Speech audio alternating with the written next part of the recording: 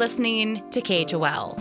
This is a special bonus episode of Jackson Unpacked, our weekly podcast on news, music, and culture in Jackson Hole and the Mountain West.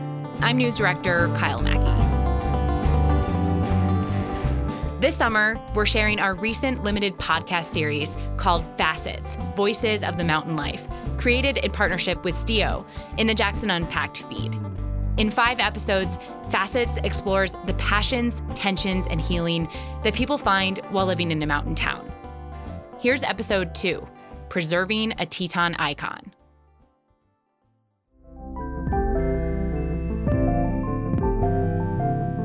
Welcome to Facets. This new limited podcast series created by KHOL and STIO features stories told by original voices of the mountain life. Educators, athletes, entrepreneurs, laborers, scientists, and ski bums drawn to live in the mountains shed light on the many aspects of humans living close to nature. In 5 episodes, Facets explores the passions, tensions, and healing that people find while living in a mountain town. In this episode, KHOL's Will Walke reports on the efforts to preserve the tiny population of bighorn sheep subsisting against all odds in the Teton Range. Winter 2021 was a dry one for Jackson Hole. Historically dry, actually. This past February was the coldest in the valley since 1993 and the least snowy since 91. But you wouldn't know that from driving over Teton Pass. On a Bluebird Sunday, I'm seeing people jockeying over parking spots, walking with skis on their backs onto well-known skinning and boot packing tracks, laughing as they talk about lines they want to hit. For many backcountry skiers, like local mountain guide Mark Smiley, this is a mecca for their favorite sport on the planet. It's basically the perfect way to exercise in the wintertime. It's better than running, it's better than riding a chairlift. And then when you get to the top and the end of your workout, you have a powder run. I mean, it's like the best, it's just the best combo. So you get rewarded for the effort with some of the best skiing, arguably in the world. And the thing is, word is starting to get out. Backcountry skiing was steadily gaining in popularity in previous decades, but since the pandemic, it's risen to a whole new level. Some backcountry gear shops saw double the sales in 2020 or more. It's also led to increased trail use, rescue incidents, and applications for camping permits. On the one hand, it's gotten more people outside, a good thing. But for a particular local animal, increased recreation on our public lands has also led to some unintended consequences. The sheep are sort of emblematic of that landscape. To me, they've become sort of the icons of the Tetons, the symbol of its wildness. Bighorn sheep have inhabited Jackson Hole for thousands of years, with massive herds once rivaling that of elk or deer. But now, just an estimated 125 animals live high in the Tetons, isolated from the rest of the North American population and vulnerable to extinction. The story of how we humans came to know this begins with Michael Whitfield. Whitfield's grandparents helped settle Teton Valley, Idaho, and he's currently a county commissioner there. I met him at his house to chat over coffee. I kind of come alive when I get above tree line. I love the alpine. I love getting up high. Whitfield began studying bighorn sheep as an undergrad student working for the Forest Service. He says he got hooked on studying the species the first time he laid eyes on one. And one day this old mountain man guy who was my boss said, "You want to see some bighorn sheep?" And we went up on a pass in the center of the range, and sure enough, there was a large band of bighorns. And so I tried to get a little closer to see what was going on, and they all disappeared over a ledge. So I ran up there quite some distance, and they had totally evaporated. They were just gone into the rocks, and that sort of fascinated me. You know, these animals that were persisting in this rugged country, and how they were making a living. At the time, and this was in the early 80s, a discovery like this would have shocked national wildlife managers. Bighorns in the Tetons were thought to be extinct, wiped off the earth due to cut-off migration patterns, invasive species, and development around Jackson Hole. But as a graduate student at Idaho State, Whitfield started documenting the sheep with his own eyes and talking with others who had seen them. I started interviewing old-timers. I got in touch with every old-timer that I could that had any knowledge of the sheep, and it was fascinating because these old guys, they were kind of people on their last legs, and you'd start talking about the high country and the Tetons and the bighorn sheep, and they'd get this sort of dreamy look in their eyes and start talking about interactions that they had had. And frankly, a lot of them were poachers. They'd been up there hunting sheep. Yep. Or there were miners. There used to be mines high in the range before the park was established, and they'd run into sheep. And so they'd tell all these stories. And so I started piecing together what the distribution was and what the numbers were, and a bigger picture, and sort of laid that historical context. Whitfield also says he tracked records further back than white settlement. Native Americans have lived in the Tetons for around 10,000 years, and throughout that long history, Whitfield says there are connections between indigenous peoples and animal migration patterns. As I wandered around the Tetons, I would find places where there was lithic scatter, pieces of obsidian in a sedimentary landscape, totally out of place. Some Native American had sat there in that place maybe 1,000 years ago, chipping an arrowhead while watching a pass where the sheep might come through. All the while, Whitfield was up in the Tetons himself looking for sheep. And in many ways, he was starting this research from scratch, tracking their movements, behaviors, what they ate, their numbers. Sometimes he'd set out into the woods with 80-pound instruments on his back for 10 days at a time or more. There was no such thing as GPS. There was no such thing as GIS. I was locating things on a map, and All that work led to a 233-page graduate thesis that became foundational for Teton sheep research and is still referenced today. Whitfield says the report came as a bit of a surprise for local agencies. They recognized that we had a significant population there that had been there for thousands of years. So they're one of those original populations, never a transplant, anything. They were genetically distinct, and they were in trouble. And that's been evident for 40 or 50 years. Whitfield says the sheep were in trouble then and still are now. That's why he helped form the Teton Range Bighorn Sheep Working Group in the 1990s, a body that makes wildlife conservation decisions on behalf of the herd. For instance, they recently recommended killing mountain goats, an invasive species, from helicopters in Grand Teton National Park, a controversial hunt that led to over 50 dead goats just this year and lots of angry social media comments. But perhaps the most contentious recent recommendation, one that's led to multiple op-eds and public meetings, has to do with backcountry ski closures. One meeting in October about this drew more than 200 participants. So the working group has 26 recommendations for Grand Teton National Park. At the southern end of that massif, so that's south of Cody Peak, south of No Name, but the head of Jensen Canyon, where the sheep do in fact winter. Also recommending a winter closure in the South Fork of Granite Canyon, kind of on the working group, along with public lands organizations across Jackson Hole, are recommending that more than 21,000 acres are closed to recreators during the winter months. Several members of the crowd were not happy about that. It seems like the closure is like a one-way ticket, and it just leads to more closures. I don't really want to give much comment or questions because I don't really feel like they'll have any impact. So yeah, just a voice of disapproval for the process. Is that when you're swallowing a bitter pill, it sometimes helps to feel like other people are swallowing it too. So I personally feel like the sheep are swallowing a bitter pill. The skiers are swallowing a bitter pill. Hunters are also swallowing a bitter pill. But I'm wondering if anyone has a comment about other groups that are having to give something up. Other skiers and snowboarders are more on board and frankly unhappy with their peers for putting up a fuss, especially after there were 5 previous opportunities for the public to engage with the biology community. By some estimates, and this number is very disputed, 95% of ski terrain perceived as high quality by local members of the backcountry community is still preserved under these closures. Most of the iconic lines will remain open.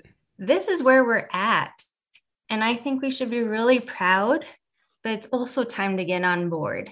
Be proud and get on board. But still, the question is, why the closures at all? To answer that, we have to go to another wildlife biologist. Allie Quartermanch works for the Wyoming Game and Fish Department, and like Whitfield, she started studying bighorn sheep while she was a graduate student, this time at the University of Wyoming. I think for me, it's a species that matches me pretty well because personally, I love living in Jackson Hole. I love being in the mountains. And so being able to work on a species that also lives in the mountains is very fortunate. Quartermanch's master's thesis is another foundational document that tracks how humans impact bighorn sheep. In lieu of published peer review, this thesis has been looked over by a substantial panel of big game biologists and scientists from around the country. I talked with several local biologists who work with bighorn sheep every day. Basically, they universally accept this data. The question behind it was, is winter backcountry recreation negatively affecting bighorn sheep in the Tetons? And so in order to get at that question, basically what we did is we collared a bunch of bighorn sheep, all females, and followed those sheep over 3 years. Females, or ewes, are better to study, Quartermanch says, because they're more indicative of a herd's health. They're the ones birthing lambs and caring for them, and a lot of ewes are needed for a successful group. Males, on the other hand, are a bit more useless. In fact, there are only a few dominant rams that do the breeding, establishing themselves during a world-famous rut when they smack their heads together at 40 miles an hour. Most of the other dudes are out of luck. And then at the same time, basically, not really collared, but basically collected the same data from backcountry skiers by randomly asking skiers to carry GPS units with them while they were out recreating in the Tetons. And so basically what we could see was, where the sheep were going, and then at the same time where backcountry skiers were going to see if there was any impact. It sounds easy enough, right? Just go put some collars on sheep and start tracking. But Quartermanch said that was a massive ordeal. To show what gathering sheep data is like, Game & Fish invited KHOL and other local media to watch some captures among a different area herd. This one lives at a bit lower elevation on the National Elk Refuge north of Jackson.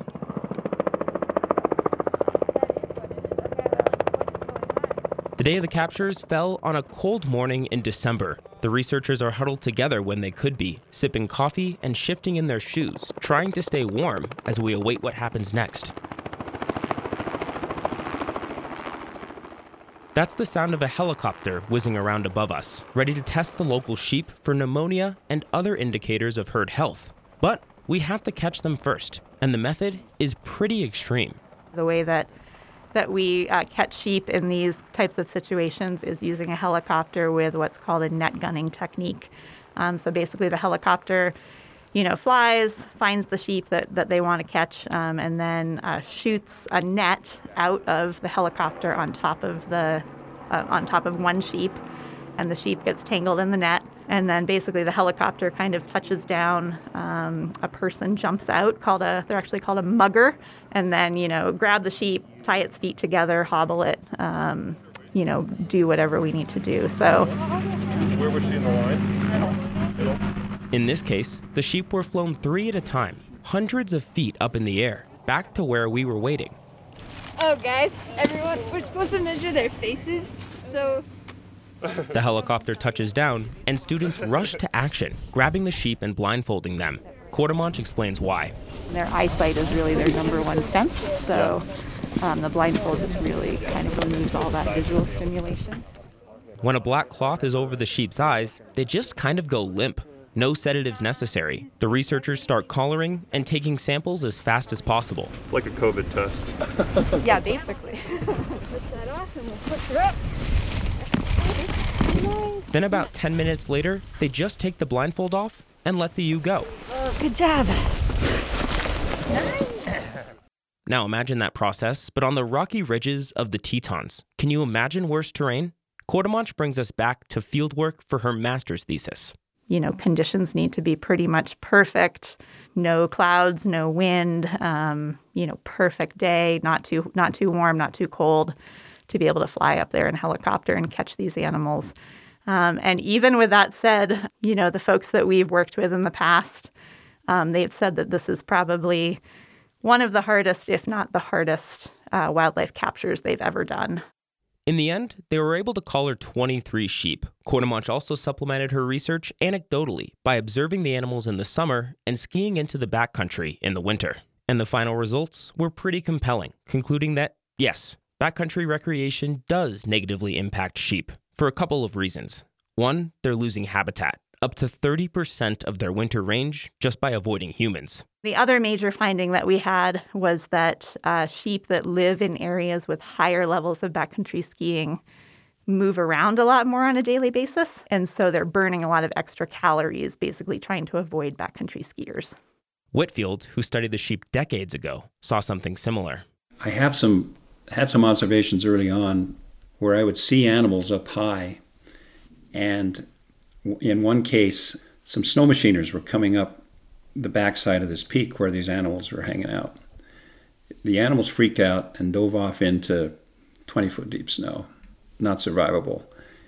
The snowmobilers, I don't think ever even knew the animals were there, but they caused that reaction. He says evolutionarily, bighorn sheep feel most comfortable in a fight against a predator on a steep slope, and we humans, like it or not, can be perceived as a threat. In the Tetons, it can get just so exposed, and food is incredibly scarce. For northern ungulates like the sheep, energy, which they've been storing up all summer long, is like the income that they spend in the winter. And in the Tetons, that savings account can drain fast. I've watched the sheep in winter, and you'll see them lying down with their feet curled, or their legs underneath them, and just trying to conserve energy. I went up on some of the peaks in the northern range, trying to get a sense of what the vegetation was on those winter ranges. This was in the summer, and you'd find maybe a big rock up high in this windswept zone, and you could see where a bighorn had just hung out behind that rock. There were just all kinds of pellets there. That's where they'd spent a lot of their time. Carson Butler is a wildlife biologist for Grand Teton National Park, where some of the largest and most controversial closures are being proposed. In Colorado, around resort areas like Aspen and Vail, he says elk populations have been declining and certain herds are basically extinct. And that's been tied to immense increases in recreation on public lands. He hopes Jackson Hole doesn't repeat that history. There's really an opportunity here to kind of set an example and kind of be at the front of this emerging issue and show a lot of other similar communities like a way to get through this and where we can kind of have our cake and eat it too. The proposed closures are still being debated and talked over, and the working group is taking suggestions. Then it'll be time for a National Environmental Policy Analysis, or NEPA, where more public comment will be taken. But the proposals are still rubbing people the wrong way right now. Mark Smiley, the guide we met earlier, leads climbing and ski mountaineering adventures in Alaska, the lower 48, South America, and Europe. And I was trying to impress my now wife by getting into it. And it started out on snowshoes and a snowboard and just hiking up, and then got a backcountry setup and been going, getting after it since then in a host of capacities. And it's just the best thing ever. Smiley says he first heard about the closures through Instagram ahead of that packed October meeting. He says the idea of shutting off wilderness to humans is very concerning, and he skied in a lot of the areas up for review. And you really do not need to be an elite alpinist to go there. You just need to want to have a special day where you see basically nobody, and it's like a soul-searching mission. So I'm not, these are not areas that I'm like, every day I go there and it's, you're going to make me have to go somewhere else. It's not that. It's this fine china of a objective where you pull it out on special occasions and it is awesome. I mean, like totally special. And then you put it back for that next special occasion. He's also seen bighorn sheep, but only a few times. One or two of the times when crossed paths, they just kind of looked at me and no big deal. And then one of the times, this one is like walking alongside us, like, maybe 200 or 300 yards away and just kind of cruising along. And I was like, what are you doing? Where are you at? Are you lost? Because it wasn't in the herd.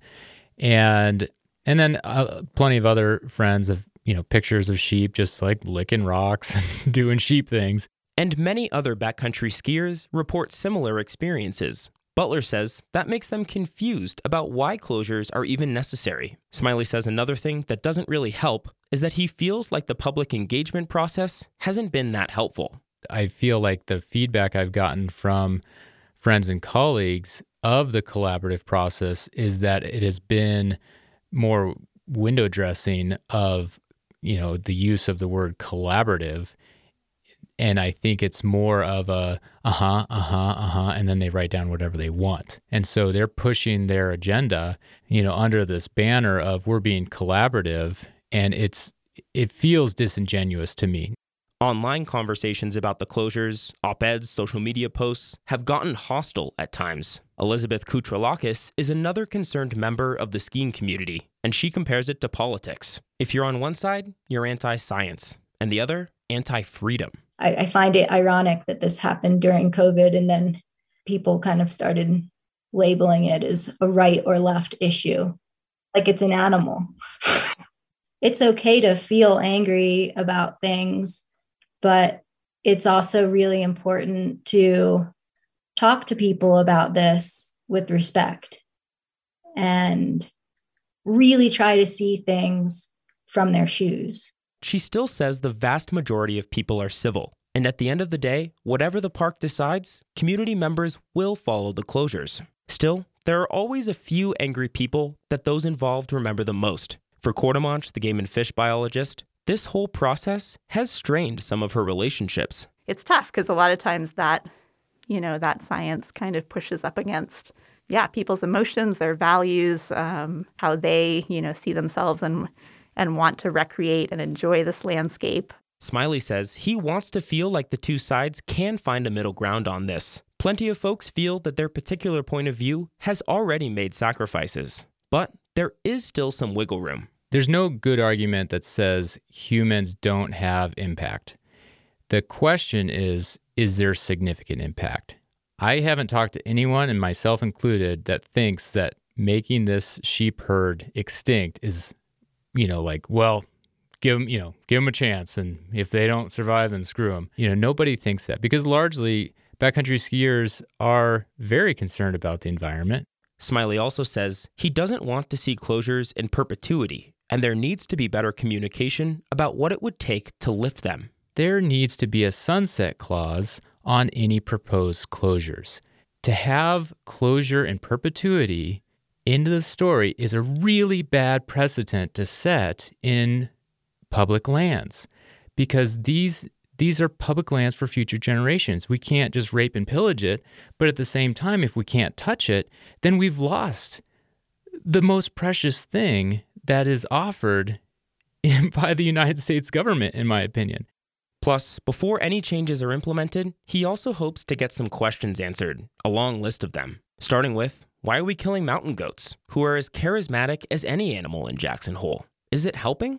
Whitfield says the invasive species has been a concern for decades. There was a very small number of goats that were introduced into the Snake River Range, and that population just exploded. And they had a pretty significant effect on the habitat there.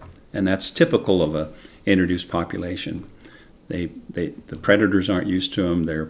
They just kind of go gangbusters. And so I was very concerned about goats getting established in the Tetons, what that might mean. That was back when there were 2 or 3 seen there. That's changed. Obviously, they became a big impact. And if the sheep herd is so small, why can't we just ferry in some reinforcements from elsewhere in the state, like the Bighorn Mountains or even Miller Butte in Jackson? Quartermanche explains that disease transmission, especially pneumonia, is a concern for this genetically isolated herd. So usually with bighorn sheep, the first time pneumonia gets into a population, usually about 90% of those animals die. So in a herd where we only have, 100 sheep, if 90 of those sheep died, that's extinction, basically. It's extinction, right? basically. Yep. So the risk is just too high. And right now, there's no test to tell 100% whether or not a sheep has pneumonia, though maybe that changes in 20 years. Game and Fish also sells 1 ram hunting tag a year, though it's usually used less often. But even that's been a sticking point brought up at public meetings. Why are we voluntarily killing an animal that's so endangered? But remember, it's 1 male a year at most, and the males just aren't as important as the ewes. We feel like biologically, taking 1 male bighorn sheep is not, doesn't really affect the biology of this population. the majority of what we do, especially with this bighorn sheep herd, is funded either directly or indirectly by hunters. So things like, my salary working for the Wyoming Game and Fish Department, my salary is 100% funded by hunting license revenue. Currently, 3 small sections of Grand Teton National Park are already closed for winter backcountry use and have been for years. Are those working? Well, the biology community says it's tough to know because it's on such a small ecological scale. So we can't, again, it's one of those things that we can't say for sure. But I can say that of the data that we have, what it shows is that the sheep that live in those closures have more lambs with them than sheep outside the closures in the wintertime as a whole, which could be coincidence. But over time, there's definitely that trend. So that, indicates that potentially, sheep that are living in those closures have higher lamb survival because they're protected from disturbance. And this leads to the big question for folks. When might the closures be lifted once implemented? And is this data really secure enough to justify something so drastic as closing more than 21,000 acres? In the Sierra Nevada, closures were lifted after their bighorn population rose from about 100 animals in 2000 to over 600 in 2015. What about here? Well, Courtemanche won't sugarcoat it. If the population starts to increase, that means the closures are working. So they shouldn't necessarily go away. And in the Tetons, we're talking about a more extreme area where population growth just isn't as easy. I think the hard part with Teton bighorn sheep especially is the population is so small, it's probably going to take a long time for them to recover. So, realistically, it's not going to be a year or 2 or 5. We're probably talking about a longer time period. This is clearly a difficult ask for the backcountry community. It's not easy or fun, and the skiers feel targeted. But both Whitfield and Courtemanche say they hope they can convince folks that the sacrifice is worth it. With the numbers being where they're at, one single avalanche taking out 10 or so female sheep could doom the whole herd. Again, we're talking about extinction being on the line, something nobody wants. I wouldn't say that the recommendations are going to result in a huge bump in the population numbers, just because they're pretty winter limited.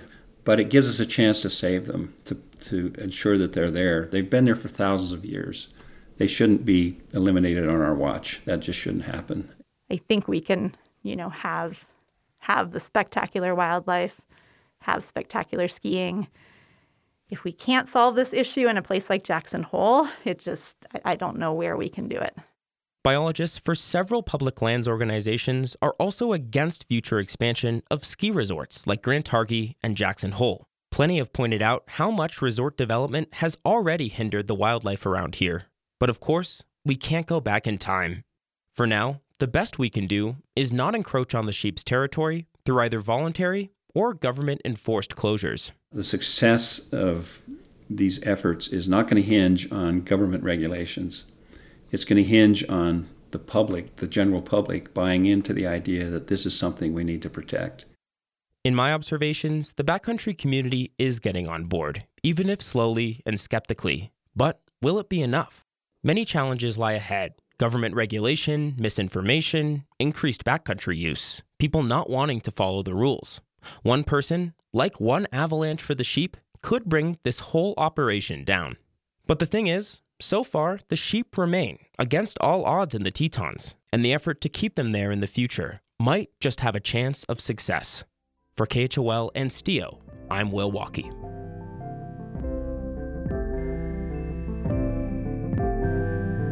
This episode was made in collaboration with STIO, Stewards of the Mountain Life. This episode was reported and produced by Will Walkie, with editorial and production support from Kyle Mackey and Emily Cohen. Music scoring by Sheena and Jacob Ferguson. Creative direction and executive production provided by STIO's Liz Barrett and Jesse Vanderlinden. Facets logo design by Kika McFarland.